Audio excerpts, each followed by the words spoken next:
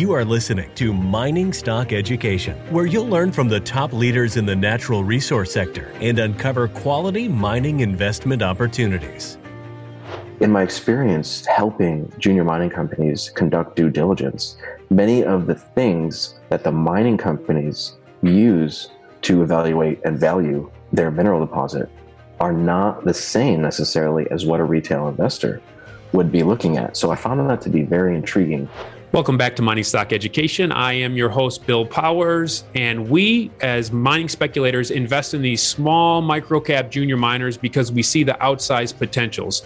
And sometimes we can get drunk on the outside potentials and not properly weigh all the risks or hurdles that we have to get over to reach potential outsized gains. And some of those risks deal with permitting, whether it's water, whether it's land use, or whether getting an environmental permit.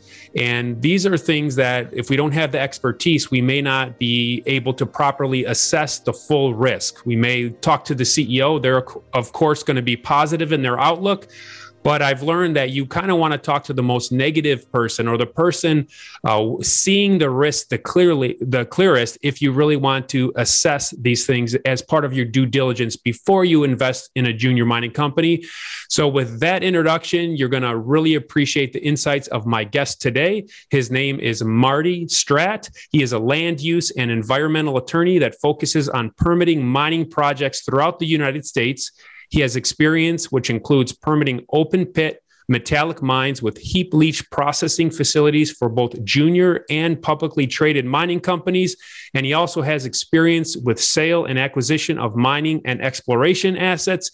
And he's also a listener of the show and a burgeoning junior mining speculator himself. So with that introduction, Marty, welcome to the show. Thank you, Bill. All right. So as I mentioned, you're a lawyer, you work in land use and permitting, but give us more in-depth background of your experience in the sector. So my background is in land use generally, and I started out doing permitting for shopping centers, warehouses, and residential projects throughout California. And I learned the ins and outs. I got some really great experience. And then several years ago, I had an opportunity to specialize in the mining industry. And it turned out I absolutely loved it. And since then, I have devoted my practice to land use and permitting issues for the mining industry, both hard rock, metallic projects, and building materials aggregate projects. And now I'm doing that throughout the country, as you mentioned. And if I had to summarize what I do, I would summarize it as I review the permitting requirements start to finish for a conceptual mine plan. And then I articulate the different state, local, and federal laws that apply. And then you summarize the different permits that the company will have to obtain in order to start mining. I help develop strategies to increase permitting efficiency and coordinate timing to the extent you're able to. And of course, increase the defensibility of the evidence you put into the record, that the agencies put into the record in anticipation of litigation, because it is often the case that your permits will be challenged in court. And during the process, I help coordinate the preparation of technical surveys and mine plans to support applications, things such as species studies, water quality studies, things of that nature that you need to submit in support of a permit application. So we often talk about how the politics plays a big role in whether mines go forward in the United States. But as I'm hearing you say this, I guess at the grassroots level, who the company hires for their attorney and their counsel matters too, to navigate them through this process. Tremendously. Federal law will be the same. Let's say you're in one of the Western states where there's a lot of hard rock mining. Federal law is generally going to be the same. There's some statewide changes, but it's mostly the same. So then, you can have people with knowledge of that law, help you with a project in one state versus the other. But when you go into a specific state with specific state laws that may be foreign to someone, you absolutely need to have someone local, someone who's done it before, someone who knows the ins and outs, because these are very expensive, time lengthy projects that take a while to permit, and there's just really little room for error. So absolutely, it's important to have good counsel. Okay, so as a permitting lawyer, what are some current events that are relevant to mineral development on public lands that you can share about? So it's really interesting, Bill. We hear a lot right now, and including on your show from your other guests, about the prioritization of the electrification of the U.S. transportation network, the shift to clean energy. And this all sounds great, but you don't always see practical, on-the-ground implementation of things and activities to help accomplish that. For example, there's a tremendous amount of uncertainty right now during permitting, not only for mines, but for all sorts of activities on federal lands. And the reason for that is the National Environmental Policy Act, or also known as NEPA, is in the process of being changed by the Biden administration. The NEPA was also changed for the first time since the 70s by the Trump administration. So you have this ping pong back and forth of the substantive law that applies to environmental review for activities on public lands. It's very difficult to ramp up for a permitting process and then have the rules change, and then have NEPA, be changed. It can change the whole trajectory of your process, and it can change what you have to provide to federal agencies reviewing your application. In addition, it's a similar pattern. The Trump administration changed sections 404 and 401 of the Clean Water Act. These are the sections that apply to the discharge of waste into waters of the U.S. So if you're going to impact a water of the U.S., such as a stream, a river, those types of things, and many in between, you have to get a 404 permit, and you have to get a 401 certification. These rules were changed, and now they're being changed again. So this creates uncertainty. In addition, the Biden administration is also proposing changes to the Endangered Species Act, which, like the others, was adjusted by the Trump administration. So it's really affecting the ability to proceed with applications that are in play under one administration, and then all of a sudden they change, that the goalposts are moved during the subsequent administration.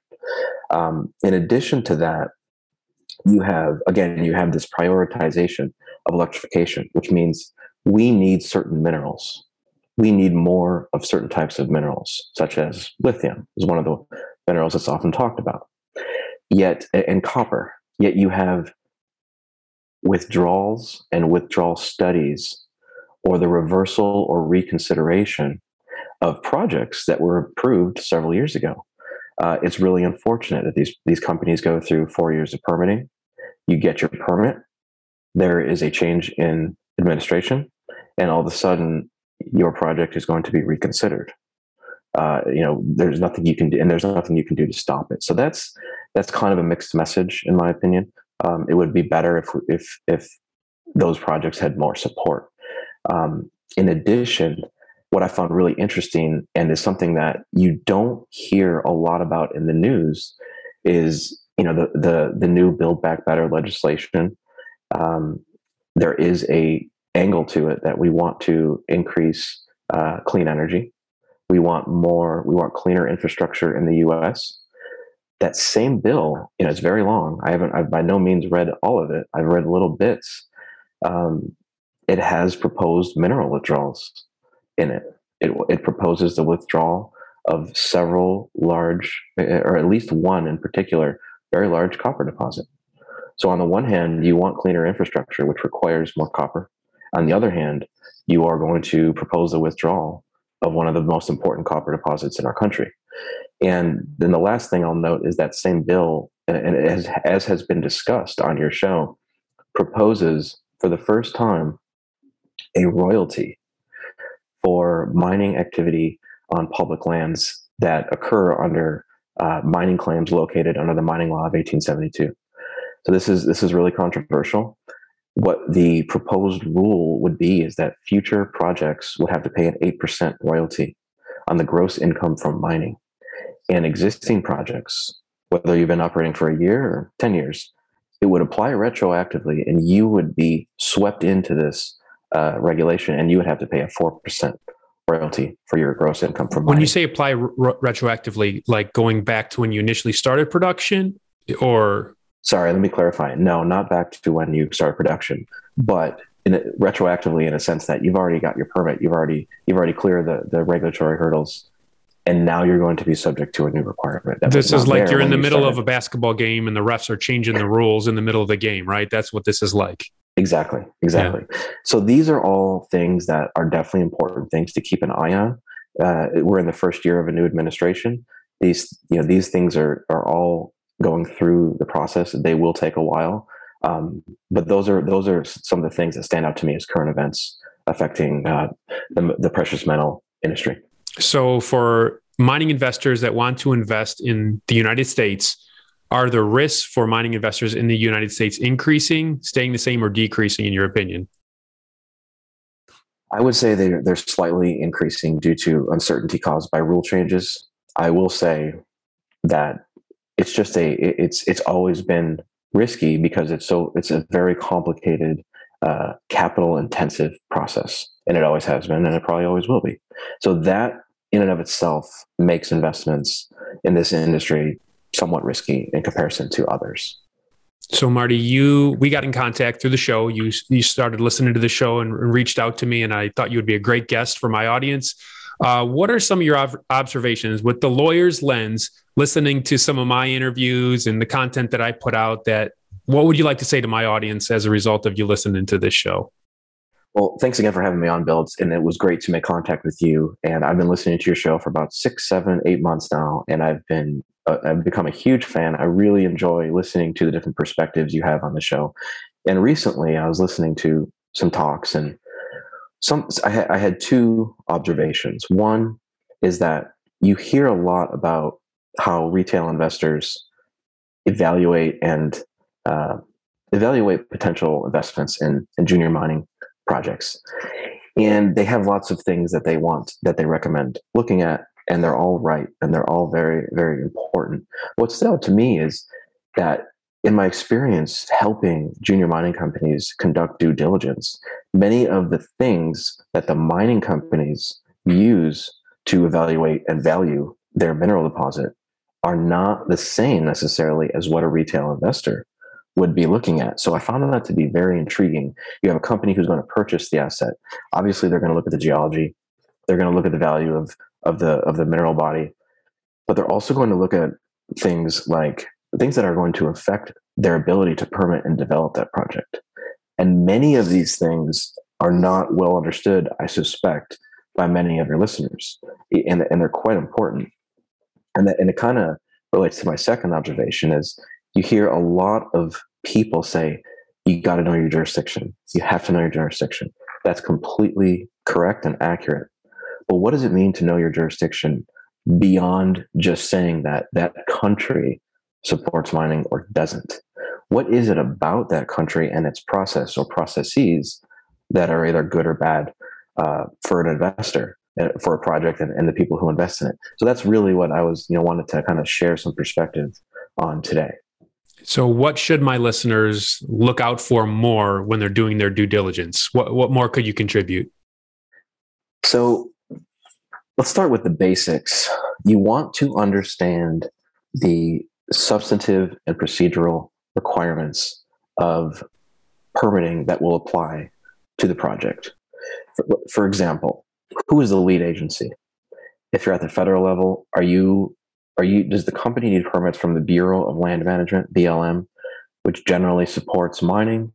It permits mines. It has a well-defined process. Or is it from an agency, whether it be a state or a county or a city that does not have a track record of supporting these types of projects? That's absolutely critical. If you can't get your agency to support your project, it's going to be an uphill and likely a longer climb than you would have if you're in a supportive environment.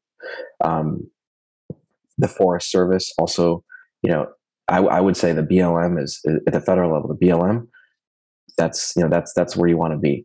Forest Service, also has experience, but it probably does less mining review than BLM.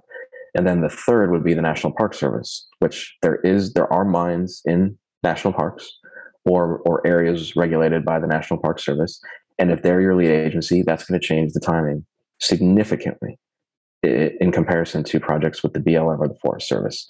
So that's I would say one of the first things you look at. Beyond that, what's the permitting process scope? Is the BLM and how well defined is it? BLM, they apply 3809 regs. They're very specific. They're very well defined. You can, as a company, understand what you have to do to get a permit. It's very clear. It's been done many times. If you, on the other hand, are trying to permit in a national park and you have to permit under the national parks mining regulations, it's a whole different ballgame.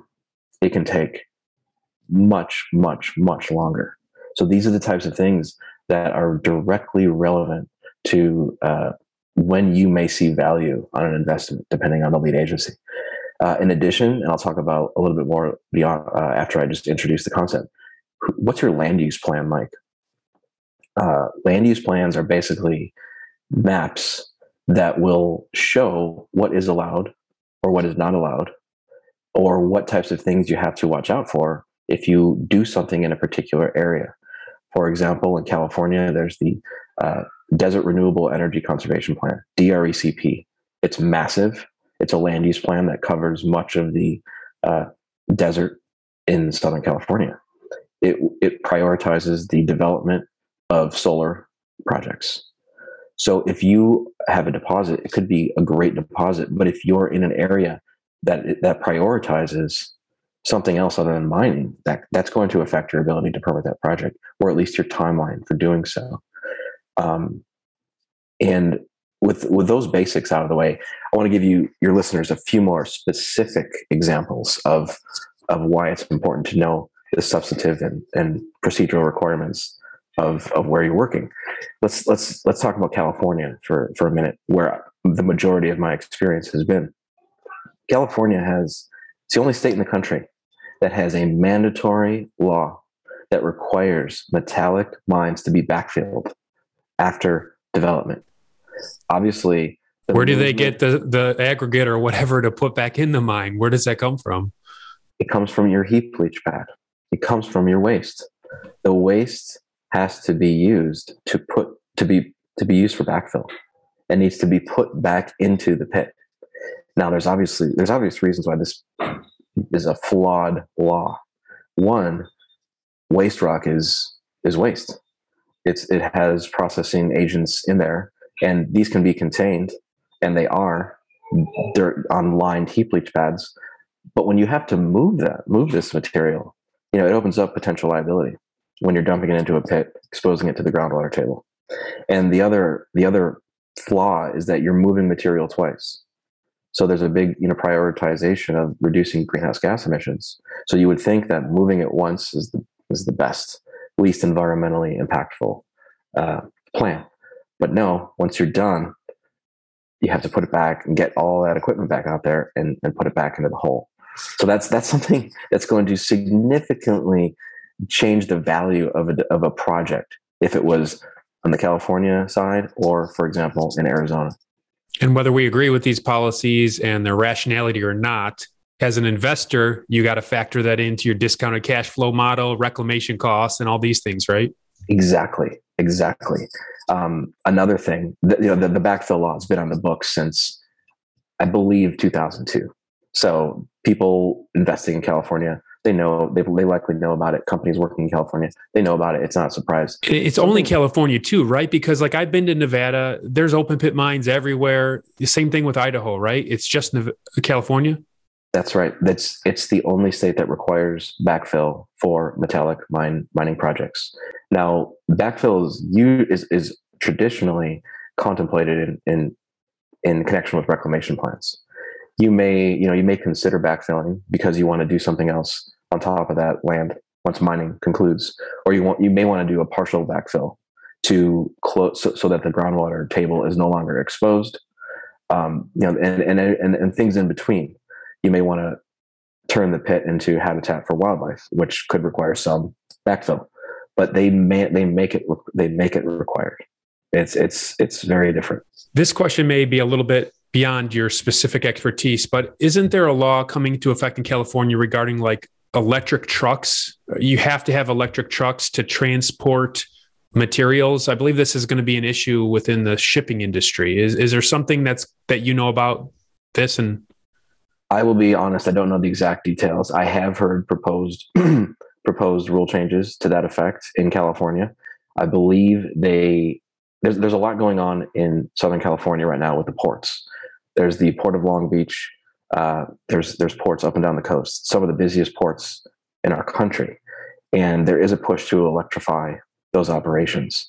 And for those not familiar, the port activity causes a significant amount of distribution and warehousing activity in the inland area of the coast. So you get 50, 100, 150 miles in, there's a significant industry of warehousing distribution centers. They're massive. And what I have heard is that there's a new rule that looks at these warehouses as an emitter of greenhouse gas and air quality impacts, even though it's a building, and the impacts are not caused by the building, it's caused by the trucks coming to and from the building.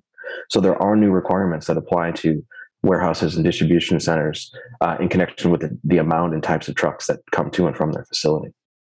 So Marty, you've laid out so many things to think about when we're looking at a project, but are there any more project-specific risks or issues that investors should ask the executives when they're conducting due diligence? There absolutely are. And one more current event just to share with you in California, there is a proposed listing of the Joshua tree as a endangered species under state law. And the proposed listing area is the size of New Jersey approximately. So if you can imagine that in your head, putting New Jersey into the Southern California desert, which is one of the places where mining activity occurs in California, and imagining all the Joshua trees in that area the size of New Jersey as being a protected species, meaning you can no longer clear these trees prior to mining or drilling. You will have to get very complicated permits and authorizations from various agencies prior to doing so, because it would be an endangered species. So interesting stuff. That's an example of knowing your jurisdiction. As for what to ask executives, there's a couple of things that are absolutely must asks, and many of your listeners and you often recommend getting on the phone with the executives, which I think is fantastic. Aside from just talking about the value of their deposit or the grade of the minerals being drilled, ask about things such as water. Do you have water? Where is your water source? If you don't have water for dust control, for processing activities, equipment cleaning, that's a major challenge because you can't just find water. So you want to know where they're going to get their water, assuming you're in a desert area. What's their power situation? Are there transmission lines that they can tie into, or is this a remote area where it may be a challenge to find somewhere to tie into power to run a facility? Back to the species. Are there any species in the area is there known habitat in the area of this deposit? This can change the value of a project and investment significantly. Look at, for example, Ioneer's lithium mine project in Nevada. You have a world-class deposit. I believe it's one of the biggest or the biggest lithium deposit in the US. And they've been working it up and getting ready for permitting, or actually they're in permitting. And a plant species was discovered on their site. And as I understand it, it's the only known location of this plant in the world. So there was an environmental group that applied for the listing of that plant as a protected or endangered species. I believe it was granted recently. So now that will change the trajectory of their permitting activities and the permits they need in order to develop that deposit. Is that another strategy of these anti-mining NGOs then? If they're trying to oppose and stop a mine from going forward, is finding an endangered species? Is that a new strategy? I guess because I'm not up to speed on this. It's my understanding this has been done for a long time, but in my experience, looking at when I first started doing permitting and land use for mines to today, it is significantly more frequent right now. I can think of multiple projects in the West where this strategy is being deployed. It started, and I saw it started happening about 2 years ago, and it came out of nowhere. And all of a sudden, you have these groups that are using this at the state and federal level to petition for the listing of species. They will figure out what's on that site, and then they will petition for the listing of that species. There was a similar thing that happened at a mine in California several years ago, the Golden Queen mine. There was efforts to get this mine going. It had been permitted on multiple occasions. It hadn't been developed, and a new owner came around, bought it, started moving it forward, and an environmental agency found I believe it's the Mojave snail on site and petitioned for protection for the snail.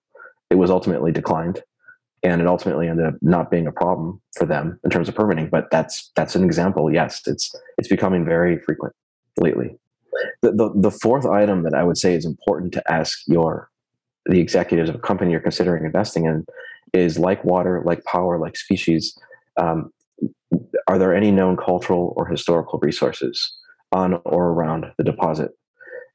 These could be something in the historical sense, that an old settlement, artifacts, or in the cultural sense, it could be something related to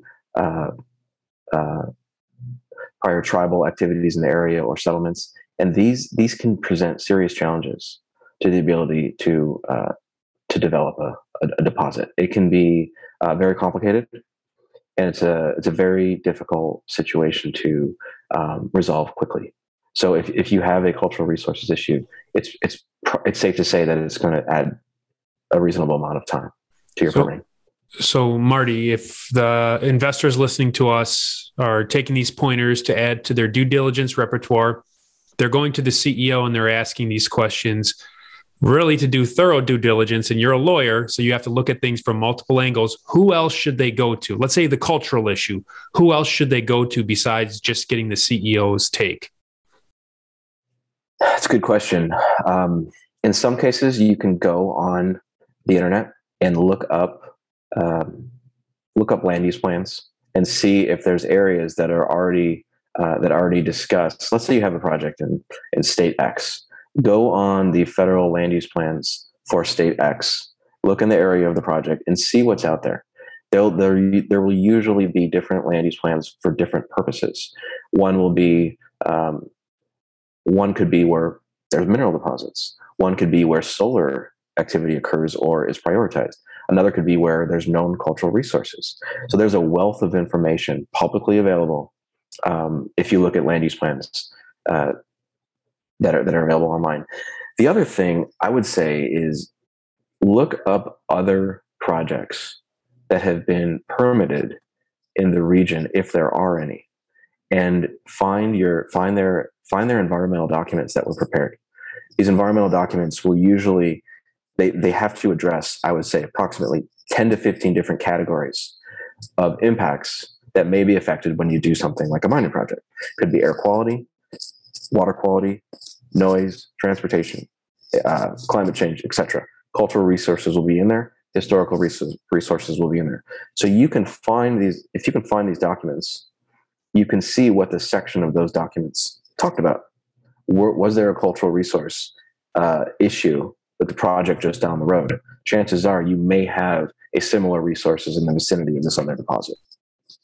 So I've seen some companies go from $2 to $3 million market cap to literally multi-hundred million market caps because their legal uncertainty plays, whether there's a contention over ownership or whether there's a permitting issue that is resolved, and then the deposit is revalued by the investment community literally by hundreds folds time. This is a great place for speculators to speculate. Do you have any thoughts you could share about this type of speculation in the junior mining sector? It's an opportunity to hit a grand slam if you do it right. And it's hard to evaluate your chances of success without knowing more about the types of things I've talked about here today. The more information you can get, if there's a permitting risk, the better position you will be to figure out if that problem is solvable. Maybe water's unclear, but you can find it. You can find it. So it's hard to say without, every project is so unique, and so the outcome is so fact intensive that it's hard to say, whether or not investing in those types of projects is a good idea. But you can certainly increase the chances of succeeding by asking these types of questions. And another thing about legal risk, Bill, is funny that you bring up is I've been, as you mentioned, I've been a fan of your show for a few months now. I'm a beginning investor in this area. So I'm trying to read as much as I can and you read the prospectuses of a company, et cetera. And what stood out to me recently was in the legal disclaimers on one, instead of having, in the prospectus I was reading, instead of having the generic legalese that you see, there was actually something really specific called out and discussed in the disclaimer. And that really intrigued me. So I started doing some research, and I could suspect why they were telling their investors that. So, for your listeners, look at that language on the prospectus. You'll see it. It's the fine print. Usually it's going to say a lot about nothing. But if you see something specifically discussed in that paragraph, you should really inquire more about it before investing. So are they covering their rear end without letting you on to the full situation? Is that what you're saying? Right? Or and I wouldn't say it in a bad way, covering their rear end. They are subject to regulations that require the provision of certain information. I believe if it's material, you need to tell it to your investors. So if something is causing them to tell you that, there's a reason they're telling you that. And you should really inquire more about what's going on there, because that can usually be a way for you as a retail investor to see, something that they may know from their due diligence with their attorneys, but does not necessarily get put into the public domain or listed in the prospectus. Okay.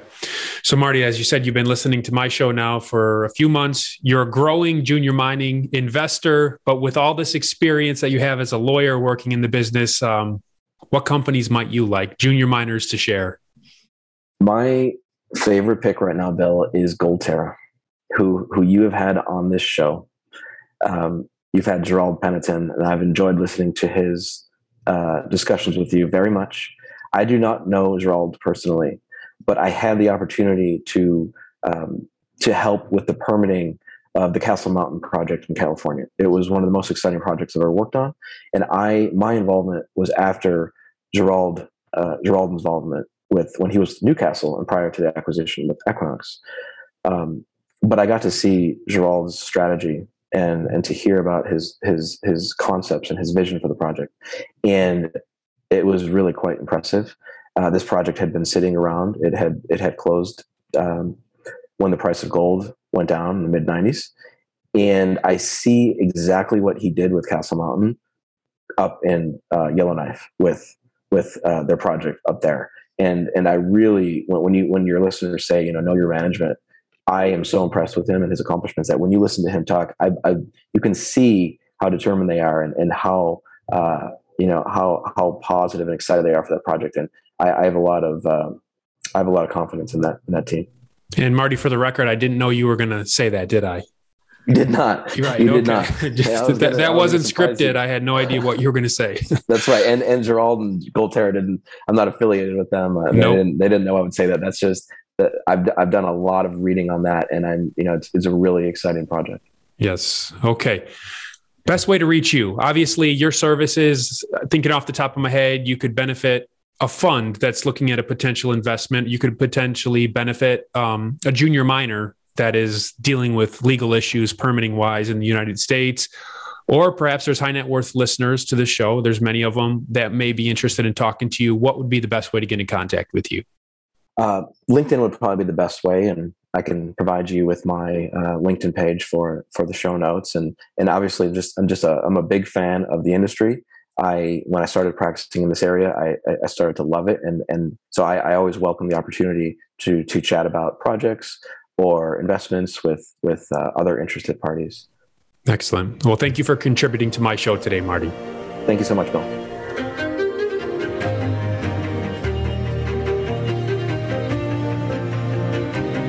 Thank you for listening to Mining Stock Education. Please subscribe and share this show with like-minded investors. Connect with us at miningstockeducation.com and sign up for our email list to stay in touch. Much success to you as you learn about, invest in, and profit from mining stocks.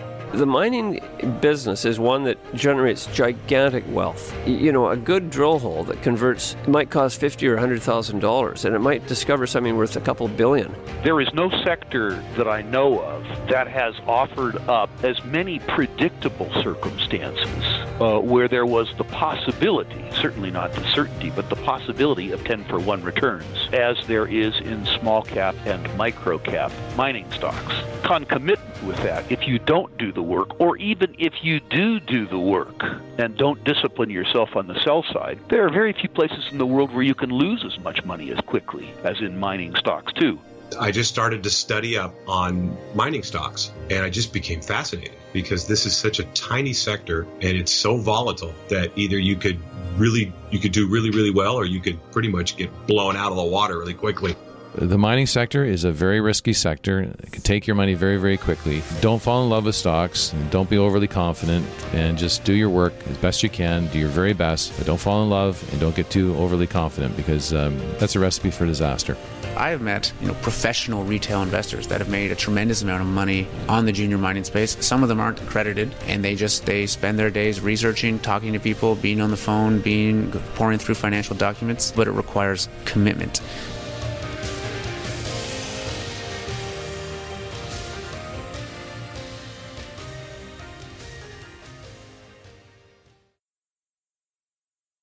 This podcast is for informational purposes only and is not to be considered personal legal or investment advice or a recommendation to buy or sell securities or any other product. We make every effort to be accurate, but the information presented is not to be considered infallible. It may contain errors, and we offer no inferred or explicit warranty. If personal advice is needed, consult a qualified legal, tax, or investment professional. Do not base any investment decision on the information contained on miningstockeducation.com, our podcasts, or videos. Make sure you always conduct your own thorough due diligence before investing. Realize that we may hold equity positions in or be compensated by some of the companies we feature, and therefore are biased and hold an obvious conflict of interest. For our full disclaimer, please visit our website.